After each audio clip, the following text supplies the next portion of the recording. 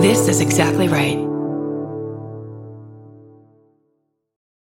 This story contains adult content and language. Listener discretion is advised. How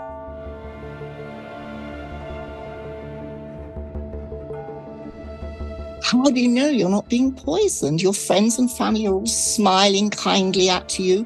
How do you know one of them isn't trying to murder you? And of course, you didn't know. You didn't know.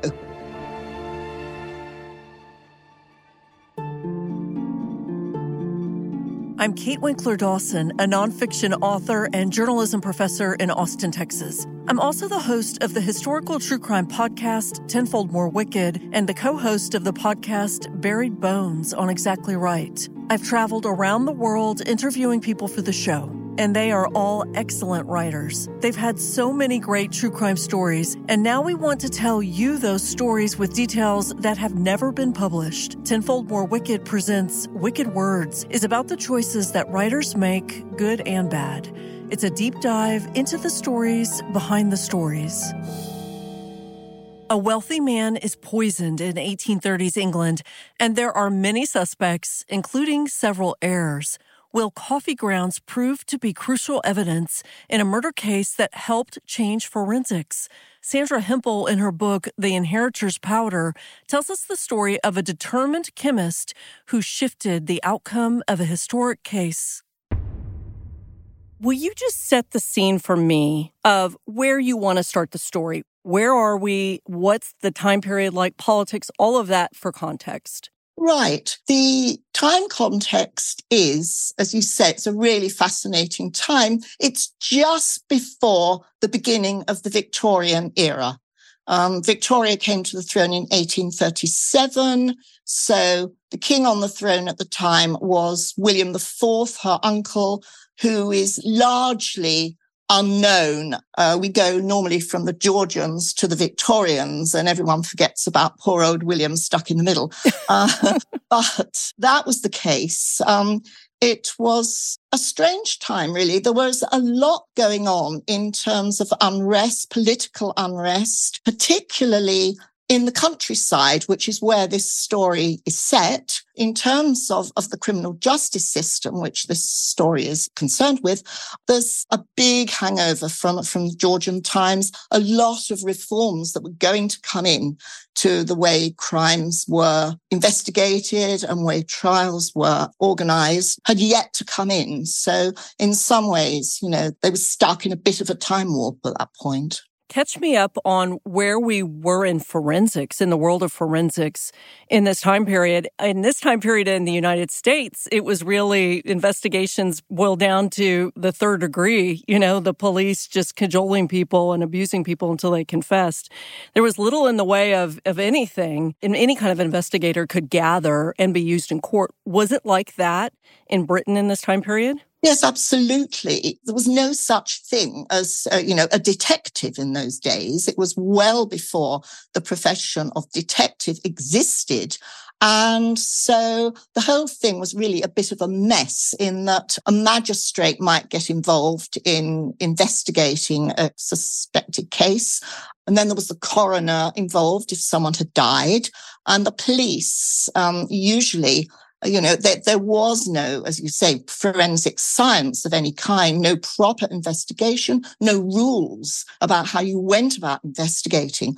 And so it was a complete mess, actually, and just down to luck, whether, in fact, the crime got investigated in the first place, actually. So sometimes it just didn't. There were no protocols to follow. Quite often, what would happen if somebody was thought that somebody had been murdered, the local doctor would be called in. But usually, they knew nothing whatsoever about how to go about investigating at all. They knew nothing about trying to preserve the evidence. So again, we were just in the hands of complete amateurs bumbling around and nobody properly taking control of what was happening. Now, I've done some stories set in the 1700s where doctors have been able to identify victims of poison only based on their physical appearance, like a blackened face. Is that true here? Where are we with toxicology in 1833? Can they find out anything? No, I mean, we're not anywhere with toxicology. I mean, the science, the modern science of toxicology just didn't exist. Obviously, they had no way of investigating other than, as you say, they would just look for signs on the body. They would also look at the circumstances in which someone had died to see whether it was likely that they might have been poisoned. But I mean, the case was, the suspicion was, and in fact, the fact was that an awful lot of cases of poison were just not recognized as being a criminal poison. It wasn't recognized as, if it had been murder, that it was murder. And lots of cases were put down to natural disease. Which there were a lot. There's a lot. There was a lot, absolutely, because hygiene was absolutely appalling and non-existent. And so people would go down with food poisoning and they would regard it very much as we might nowadays regard going down with cold. You know, it was just one of those things. And you waited and hoped that you would get better. But apart from food poisoning, there was dysentery, there was typhoid, those kinds of diseases that affect the digestion and stomach. Very, very difficult not to confuse all of those diseases with criminal poisoning or any kind of poisoning, you know, really, because sometimes people did take poison, particularly arsenic, by accident. There were dreadful stories about arsenic being left around in a packet and children getting hold of it, thinking it was sherbet or sugar or something and taking it by mistake. Because particularly arsenic was very widely used, right? Was it used for killing rats? That was one of its usefulnesses, right? Absolutely. And that's all they had. You know, there was lots of, again, because of the conditions of the people were living in, there were rats and mice everywhere. And there were also bugs as well. You know, there were things like cockroaches, bed bugs, fleas. And so it worked as an insecticide as well. People would wash floors and bedding and that sort of thing down with arsenic. And it was all they had. And it was very cheap because it was like a sort of byproduct of some of the processes of the Industrial Revolution. You could buy it over the counter with no questions asked, really. One of the things that I think is the strength of the many strengths of your book is that it is nonfiction and it reads like a mystery novel. Those are my favorite kinds of books, and I try to write those types of books, and you did it so well here. So let's start with the mystery. Start where it makes sense to you. I always want to hear, of course, as much about the victim as possible, but where do we start to really unravel this? Just to set the background. I mean, thank you so much, first of all, for saying that it read like a murder mystery story, because that was exactly how I tried to write it. I love those kind of books too. So thank you. Thank you for your kind words about that. The story itself is a sort of classical murder mystery set in an English village. The crime was motivated by greed, and it was carried out with horrible callousness. The killer appeared to be a member of the victim's close family, although several people had a motive, as some of them had behaved very suspiciously. It was hard to imagine, really, that any of them had the sort of psychopathic personality that really, I think, was needed for this crime. And the murder scene was a large house belonging to an elderly, wealthy farmer. George Bogle was an 81-year-old patriarch. He was the head of a large extended family, and he was a highly respected local figure, been a church warden for many years, and he was a member of the vestry committee, which was the local authority that ran the parish, and they dealt with important matters such as setting the local taxes. So he was quite a figure of some distinction. He was also a very shrewd businessman.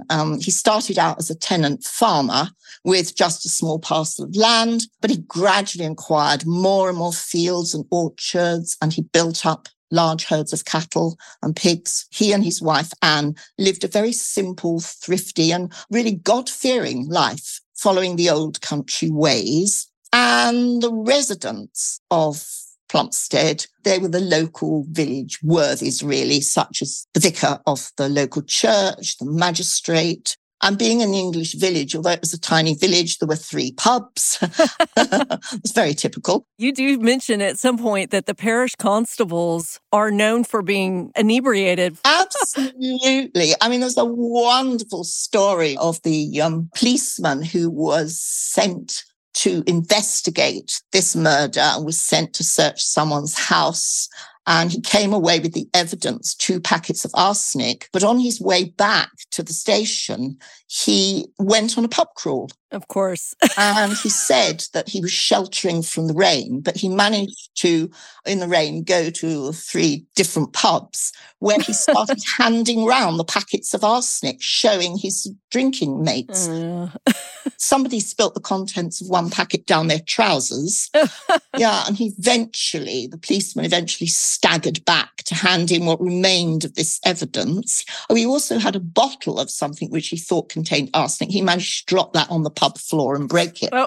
So this is the kind of standard of police and the standard of investigation that we're dealing with here. That's helpful in your story, I think. And we get back to Plumstead. So churches and pubs, and George Bodle and his wife Anne, very wealthy, but not flashy. And they just seem to have a nice, big, extended family, but everything is calm, not as much drama as we would expect in a murder story, at least on the onset. That's right. I mean, I thought it was quite a coincidence that the story really begins on the morning of November the 2nd, which is All Souls Day, which is also known as the Day of the Dead.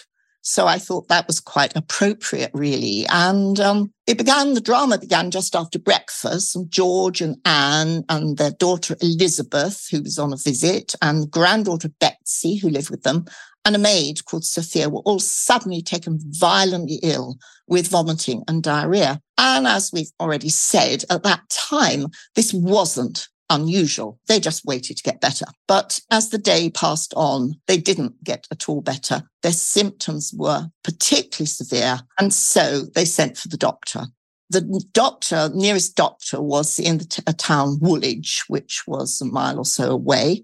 A man called John Butler was called out, and he arrived on his pony and trap, and he began examining the patients. But as he asked them, he was asking them about their symptoms, and as you said, would be examining their bodies for any particular signs. But he also asked them about how they became ill and when they became ill. He was particularly astute, actually, because not a lot of doctors would have necessarily picked up on this. But he thought this was rather odd, this story. He thought it didn't fit with the normal onset of an outbreak of food poisoning. For a start, everybody became ill very violently, very suddenly at the same time, and immediately after having breakfast. And there was nothing that they'd had at breakfast which seemed obvious cause of, food poisoning. I think mostly they just had bread or toast, and they didn't all have the same thing. The only thing that they did all have was coffee. So it's unlikely that coffee would give you food poisoning. So he decided that this was much more like an attack from an irritant poison of some kind.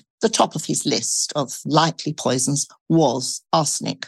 What surprised me, actually, when I was looking into arsenic and just what it was that the metallic element, arsenic, which is a grey metal, isn't poisonous at all if it passes through your body in its pure form. It's the compound, which is called arsenic trioxide, which in the 19th century was known as white arsenic, that most of us mean when we talk about arsenic. And this is a very, very different matter. It's horribly deadly in very small doses. And as we've discussed, it was cheaply and widely available. So Dr. Butler is looking at, these 3. What's the age range of Elizabeth, Betsy, and Sophia? Are they all? Betsy is, I think, 16. Elizabeth is middle-aged, and Anne is 80, or same age as George. Okay. And Sophia? I think about 18.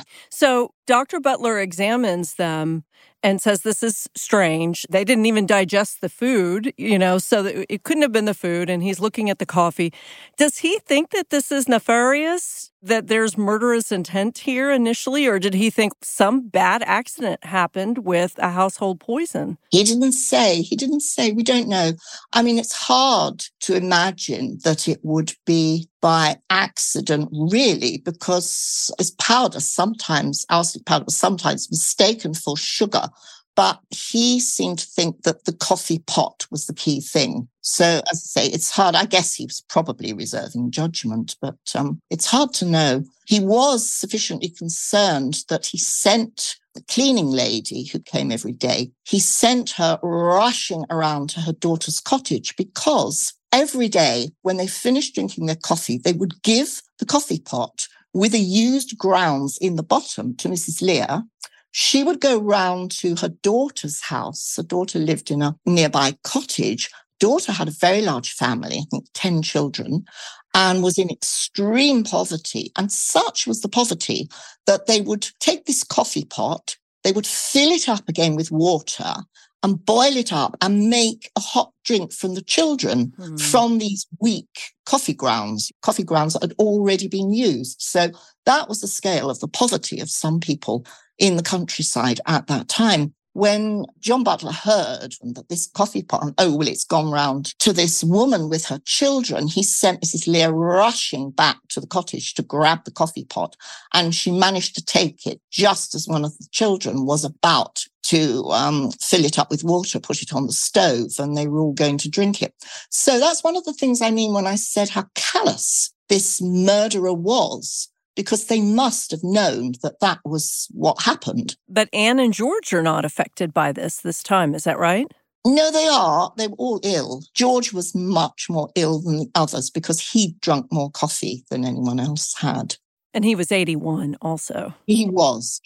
Anne was quite old, though. I think she was 79, I believe. But she had a tiny, tiny cup of coffee to his large cup.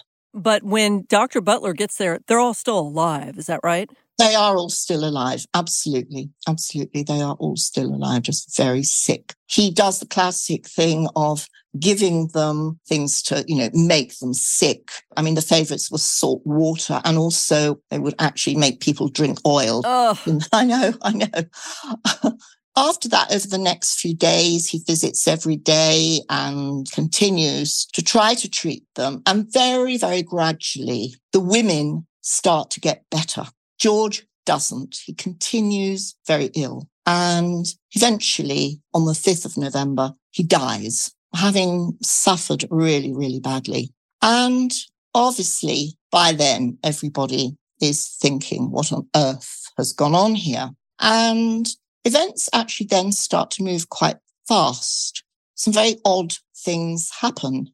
One of the people who come under suspicion in the family is this 23-year-old man who's known as Young John. His father is known as Middle John. Young John lives with his older brother and his mother and father and a maid called Mary Higgins, and they live in a cottage on George Bodle's land. A couple of mornings before the family gets sick, young John suddenly appears one morning at the farmhouse early morning as Sophia, the maid, is getting the breakfast ready. And he says, I've come to give you a hand, which is very odd. He's never done that before. He normally stays in bed till about midday. And he helps her. One of the things he does is to fill a huge kettle from the tap in the yard and bring it in and put it over the fire. He's there again on the morning that everyone feels ill. When George dies, he then, within a few hours of George dying, he leaves Plumstead and he goes off to southeast London to a place called Clerkenwell, where his older married sister runs a coffee shop, and he goes to stay with her, absents himself from the area. His father, Middle John, then goes to see the magistrate and says, I suspect that my son is guilty of poisoning his grandfather. Wow, okay. Which is a very odd, extraordinary thing to do. He also brings along the maid, Mary Higgins. he's rumoured, it's quite well known in the village, that the pair are having an affair.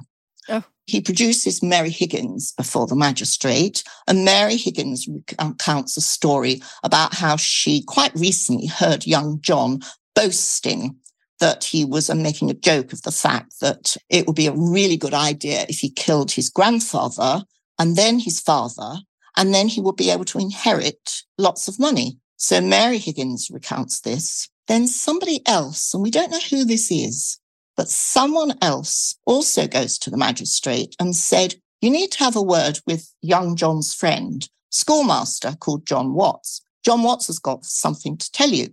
So the magistrate sends for John Watts, and John Watts says, well, I went into town with young John a couple of days ago, and he bought 2 packets of arsenic while I was with him. The magistrate issues a warrant for young John's arrest, and he sends PC Morris of the pub crawl fame off to Clerkenwell to arrest young John and bring him back to Plumstead in handcuffs, which he does. Young John is obviously very much under suspicion of the murder, and they have an inquest. And the inquest goes on for 5 days, which is absolutely extraordinary because, a coroner could get through about 2 or 3 inquests a day.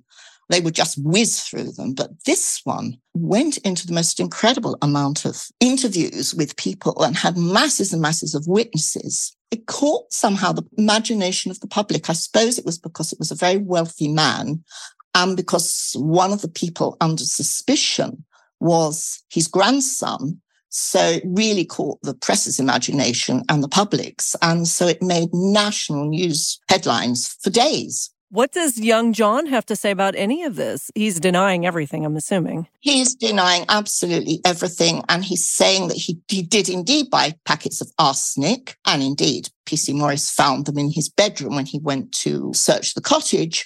But he says he bought them as a skin treatment. And that was one of the things arsenic was used for. There were advertisements in the papers saying, if you want a beautiful complexion, buy our arsenic lotion. It was used for acne. And he said, he had suffered with this acne. And he was in the habit of treating it with arsenic.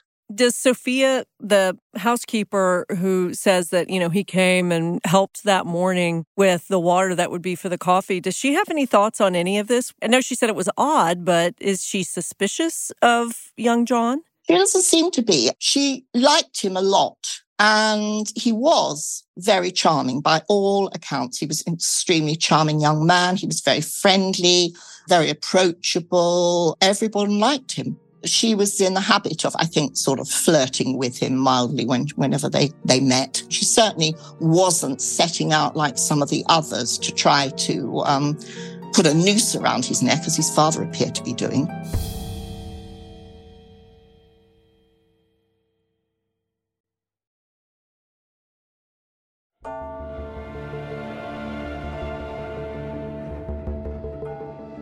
The coroner did decide that young John should be charged with murder, that he should stand trial for the murder of his grandfather, at which young John goes completely to pieces and is sort of fainting and weeping and on the point of collapse. John Butler actually, I think, goes to see him and says, come on, it'll be all right, just pull yourself together, stick with it. So they then have this trial at the Crown Court. All of this stuff about Middle John's bizarre behaviour, Mary Higgins' bizarre behaviour, all comes out. It also transpires that old George's son-in-law, Samuel Baxter, who's another local farmer who married George's daughter, took old George to the solicitors just days before he fell ill. And George changed his will massively in favour of Samuel and Samuel's family. Wow. This comes out during the inquest, or when does this come out? That comes out just before, actually, but I think it does come out in the inquest, but I think there's been some kind of rumours, stories circulating in the village before that. Does Anne know this? We don't know whether Anne knows that, actually. Anne is a very strange character because there's not a lot on record about Anne, what she says. I mean, there's one point when young John is taken to see her, and she obviously is extremely fond of him. and I think doesn't want to see him prosecuted. But apart from that, we don't know a huge amount about her. She seems to be sort of quietly there in the background. I mean, George doesn't seem to have had a lot of time for young John. I'm not surprisingly, really, because George, being such a hard-working man and such a self-made man, doesn't have a lot of time for young John, who, stays in bed half the morning, is supported largely by his father, is supposed to do labouring work on the farm, but actually most of the time dodges off and really has to be chased to do any work,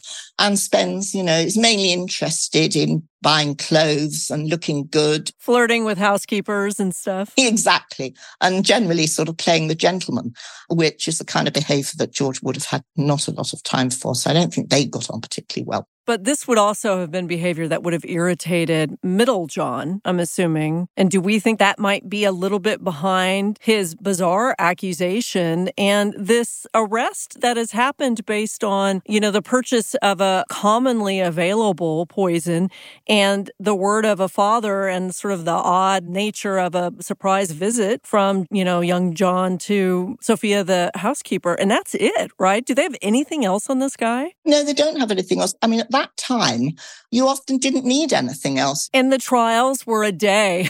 The trials lasted a nanosecond.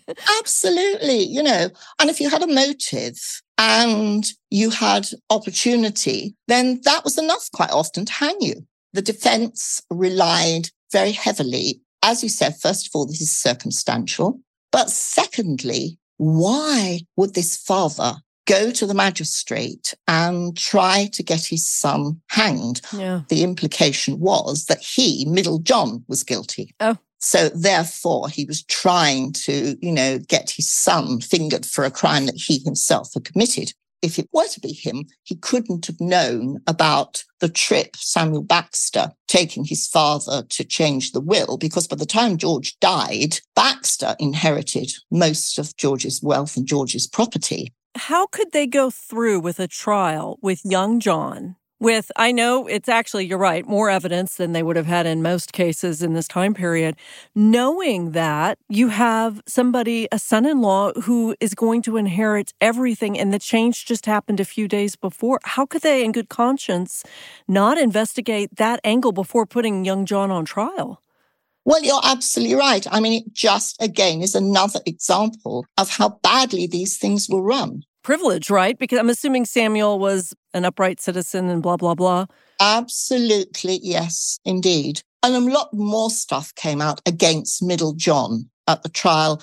The defense, he'd had previous criminal convictions himself for theft and fraud and had actually served some time in prison himself for crimes. So that didn't sort of go down too well with the jury. And then there were a whole load of character witnesses for young John, one after the other. People trooped into the witness box to say, what a lovely young man he was, and it's impossible to think that he could ever have harmed anybody. And so he was found not guilty. And extraordinarily, when he came out of the court, a free man, the jury was outside in the street and they all cheered him as he came out. And then he got into this carriage and off he went back to Plumstead. And when he arrived at the other end, the villagers were all out cheering him and welcoming him home as a hero. So what happens 3 years after George is murdered? We meet a chemist, is that right, in 1836? We do. Actually, we meet the chemist at the trial in 1833 because he's called as an expert witness. Again, expert witnesses in those days, if they were ever called, were very loosely described as experts. Quite often, again, it was one of those local doctors who'd been called in because someone died under suspicious circumstances, and they would be expected to pronounce on what had happened. They had no training whatsoever. And most of the time, it was total hit and miss. I mean, there was one famous, I say famous case, it just happens to be on record. I'm sure there were loads of others, where a local doctor was called in, apothecary, was called in to say whether he thought this particular drink contained arsenic or not. A woman was standing trial for having killed her husband with arsenic. And this apothecary said, oh, yes, I've done a test. And this drink was packed with arsenic. It turned out, and he was quite happily announced this in court, he'd never done the test before in his life. And he said, and to be honest with you, I really don't know very much at all about arsenic. I've never had anything to do with it. This woman was still hanged for murder. Ugh. That's the kind of level of competence, expertise, knowledge that you're dealing with here. But here they have this expert witness, and he is a lot better than most. They try originally to get Michael Faraday, who is a famous scientist who did all the work on electromagnetism, because Faraday was working in the Woolwich Arsenal, which is a big sort of munitions factory down the road. He was a professor there. He used to come and a part-time professor, give lectures. They asked him, would he do these tests on George's stomach contents, on the coffee pot grounds, and also on the fresh coffee that was in the jar. And he says, no, I'm too busy. I can't take that on, but I recommend my assistant, this man called James Marsh. Marsh had not run the tests for arsenic before, but he was a very competent chemist. He was a self-taught man, actually. He came from a very humble background. He left school at 12, went to work as a labourer at the Woolwich Arsenal, but he was very, very quickly came to people's notice there as being just a very, very naturally gifted chemist and engineer. And he was quickly taken out of being a labourer and put into a laboratory. And he was at that time working with Faraday. And he ran these tests for the presence of arsenic. And he said he found no arsenic in the stomach contents. He found no arsenic in the fresh coffee, but he did find a lot of arsenic in the coffee grounds. And he gave his evidence and off he went. But he was horrified at the rudimentary nature of the tests that were currently used for the presence of arsenic. I mean, one of them involved throwing the material that you thought contained arsenic onto a fire and sniffing to see if you could smell garlic, because it was supposed to smell of garlic when it was heated. And if you could, then arsenic was present. And if you couldn't, it wasn't. And then there were some chemical tests which involved making a solution of the arsenic material and adding various chemicals and seeing whether the liquid changed colour. But it was it wasn't very clear at all. It wasn't that, the liquid was yellow and it turned bright blue or anything like that. The colour changes were incredibly subtle. They were incredibly difficult to detect. And Marsh was just horrified by this. And so he went away and he quietly, in his own time, worked away at perfecting his own tests for the presence of arsenic. And it took him, as you say, 3 years. He finally published a paper on this. And his test came at the problem from a completely different, a much more scientific angle. It was to do with heating up the arsenic. He invented some equipment. He designed some equipment to be used in the lab. And it was to do with heating up the arsenic, collecting a gas that it produced, and really vaporizing the extraneous material. And then you would finish up with the pure arsenic, if arsenic was indeed present. That test actually became the gold standard, and it stayed the gold standard right up until the 1970s, which is extraordinary. Wow. And when I was researching this book, and I spoke to 1 or 2 doctors about it, elderly men who'd long retired, 2 or 3 of them said, oh, I remember learning about the Marsh test at medical school. I remember them telling us about it, which was absolutely extraordinary considering that, he did that in 1836. You're right. It's incredible. I mean, at the beginning of forensics, the beginning of any development of any forensics tool, there's so many mistakes. And one of my books is set in the 1920s, 1930s at Berkeley, which is sort of the beginning of forensics in the United States. Any new tool, they just treated, forensic experts would sit on the stand and would just treat it as the definitive answer. This is the answer that I have come up with using this brand new tool. There is no wiggle room. It is the definitive answer. And we know now you can't say that anymore. But it sounds like Marsh had just intuitively invented something with staying power, which is very rare. So that's really an incredible character to have in a book.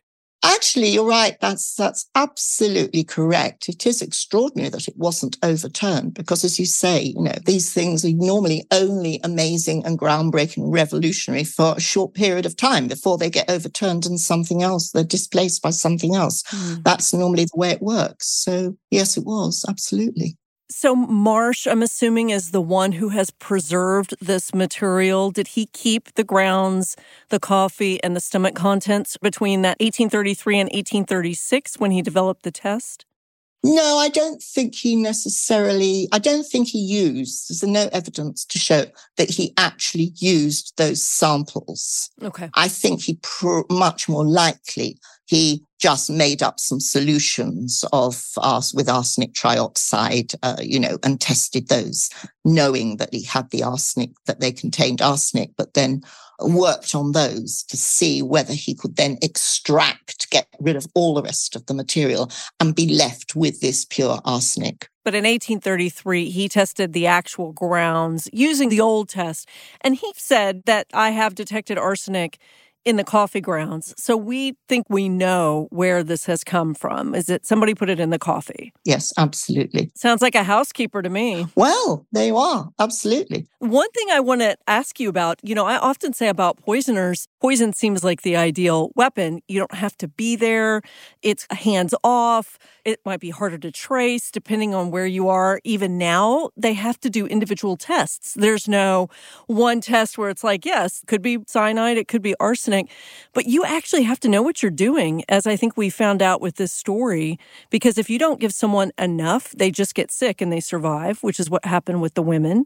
And if you give them too much, then you have the blackened face or corroded organs, and that's a red flag. So the most successful poisoners I've seen have been the doctors, the people who know how to do the dosage. Yes.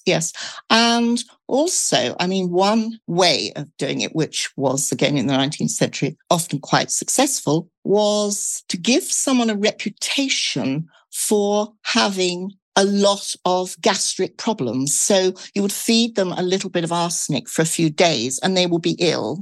And the doctor would be called in and then they would get better. And then a few months later, it would happen again. Yeah. And they would get better. And you do that a few times and then, poor so-and-so suffers so dreadfully with their digestion, has such stomach problems. And then once you've given the person that reputation, everybody, including they themselves, thinks that, they just have terrible digestive problems. And then you give them the bigger dose that kills them. Just seems very, very natural. They've already got this history, supposedly medical history. If we get back to George Bodle and his case, I joked about the housekeeper, Sophia, because, she obviously was one of the people preparing the coffee that ended up being the centerpiece of this. I'm not sure what her motive is. I just keep coming back to Samuel because I'm assuming Samuel still inherited everything. Is that what happened ultimately with this story? Yes, that's absolutely what happened. Yes.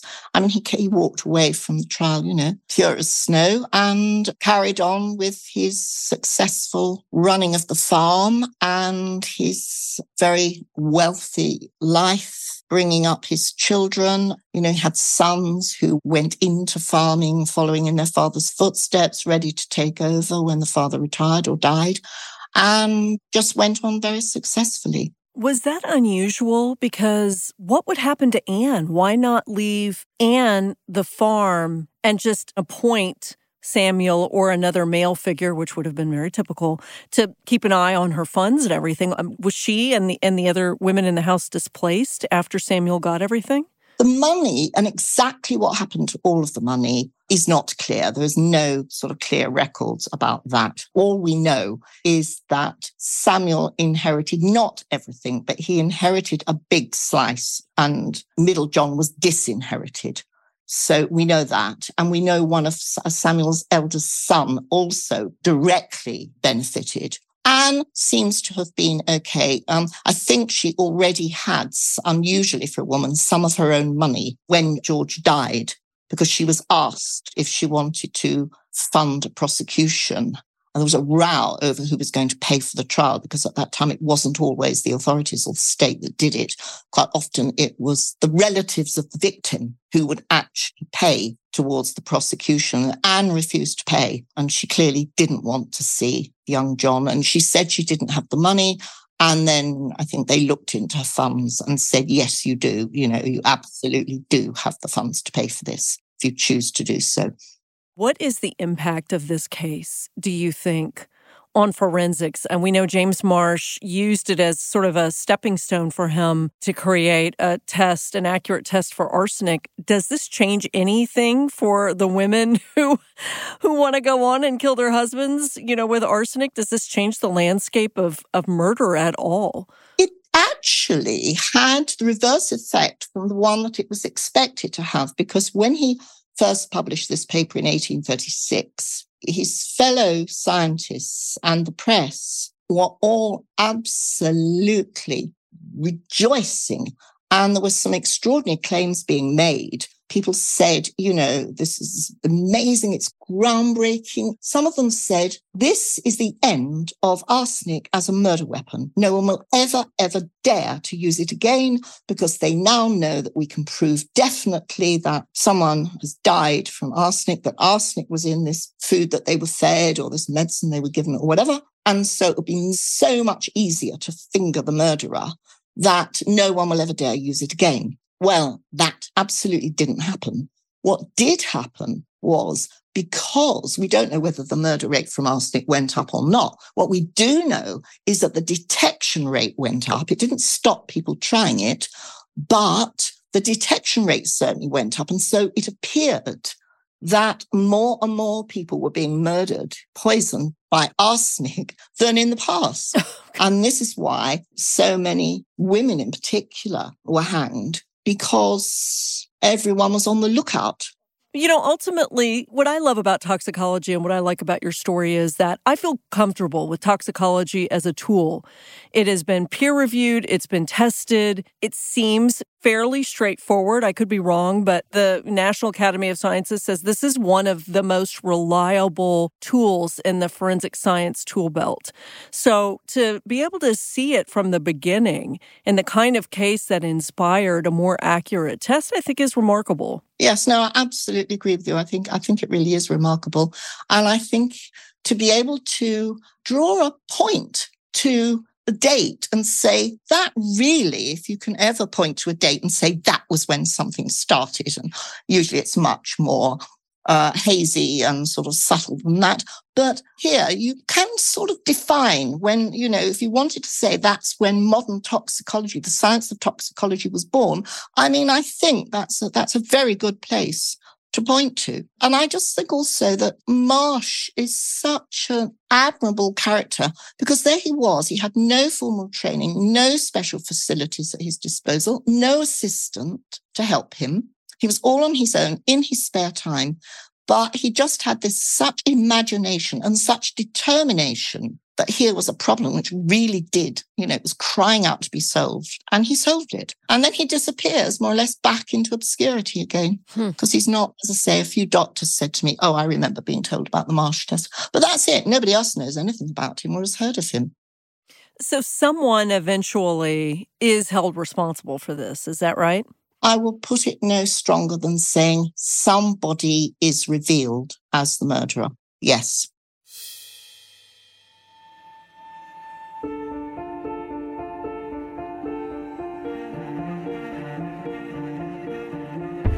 If you love historical true crime stories, check out the audio versions of my books, The Ghost Club, All That Is Wicked, and American Sherlock. This has been an Exactly Right production. Our senior producer is Alexis Amorosi.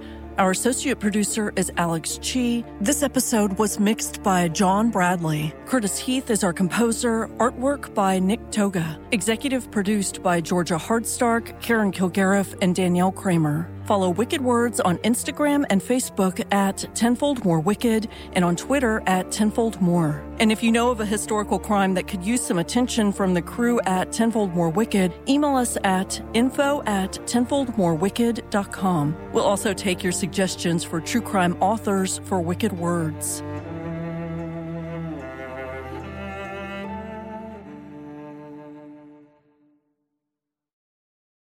Follow Tenfold More Wicked presents Wicked Words on Apple Podcasts, Spotify, or wherever you like to listen so you don't miss an episode.